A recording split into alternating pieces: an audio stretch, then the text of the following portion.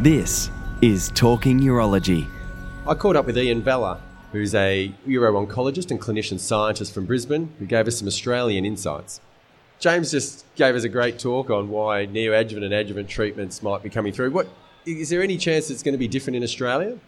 Well, I think a lot of the points that James made in his talk were excellent, and they really do apply to Australia. But we've got a slightly different wrinkle, if you will, in the current environment in potentially high-risk prostate cancer, in that we have a new novel imaging technology that's really taken off in Australia in the form of PSMA, PET-CT and PET-MRI, which North America hasn't really embraced at this point in time.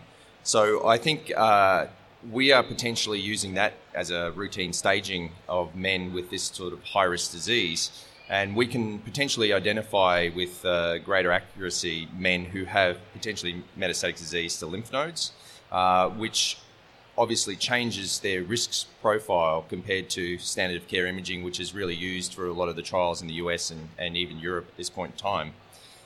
So the question is, what do we do with those men who have potentially positive nodes on our advanced imaging compared to the standard of care?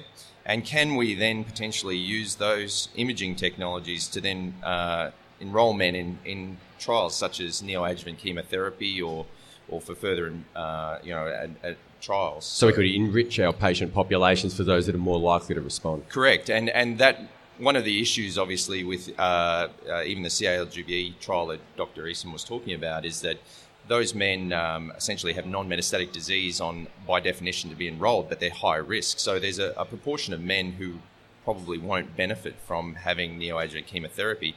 If you can potentially use either a genomic risk stratifier like Decipher, there's a test in the US, it's not available in Australia, but that indicate a high likelihood of recurrence after definitive therapy, or micrometastatic disease picked up on advanced imaging. If we enrich for those men, maybe we will show that there's a signal for neoadjuvant chemotherapy in the right patients and improve survival in our men. I know one of your areas of interest is precision medicine and looking at the genetics in liquid biopsies. What do you think of the PARP inhibitors?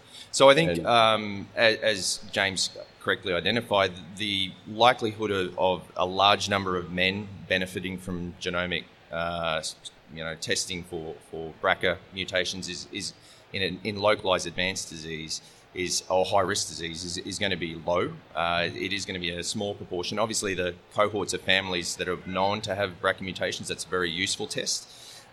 We know as you get advanced disease that's been multiply treated metastatic disease, the DNA mismatch repair pathway is increased and enriched.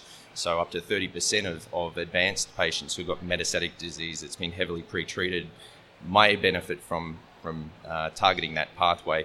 But I think in high-risk localized disease, it's going to be a relatively small population of men that will benefit from that particular test. And I know you do a lot of research with organoids. Could they be used to identify people that might respond to PARP inhibitors or certain neoadjuvant treatments prior to their surgery? I think with regards to localized disease, that's a very big challenge. In our metastatic cohort, absolutely, and that's what where my research is involved in, looking at that in advanced disease or early recurrent disease.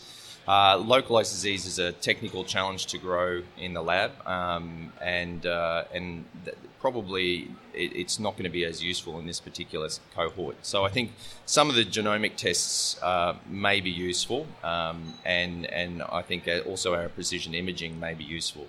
And in the metastatic disease, how do you see that organoids being useful?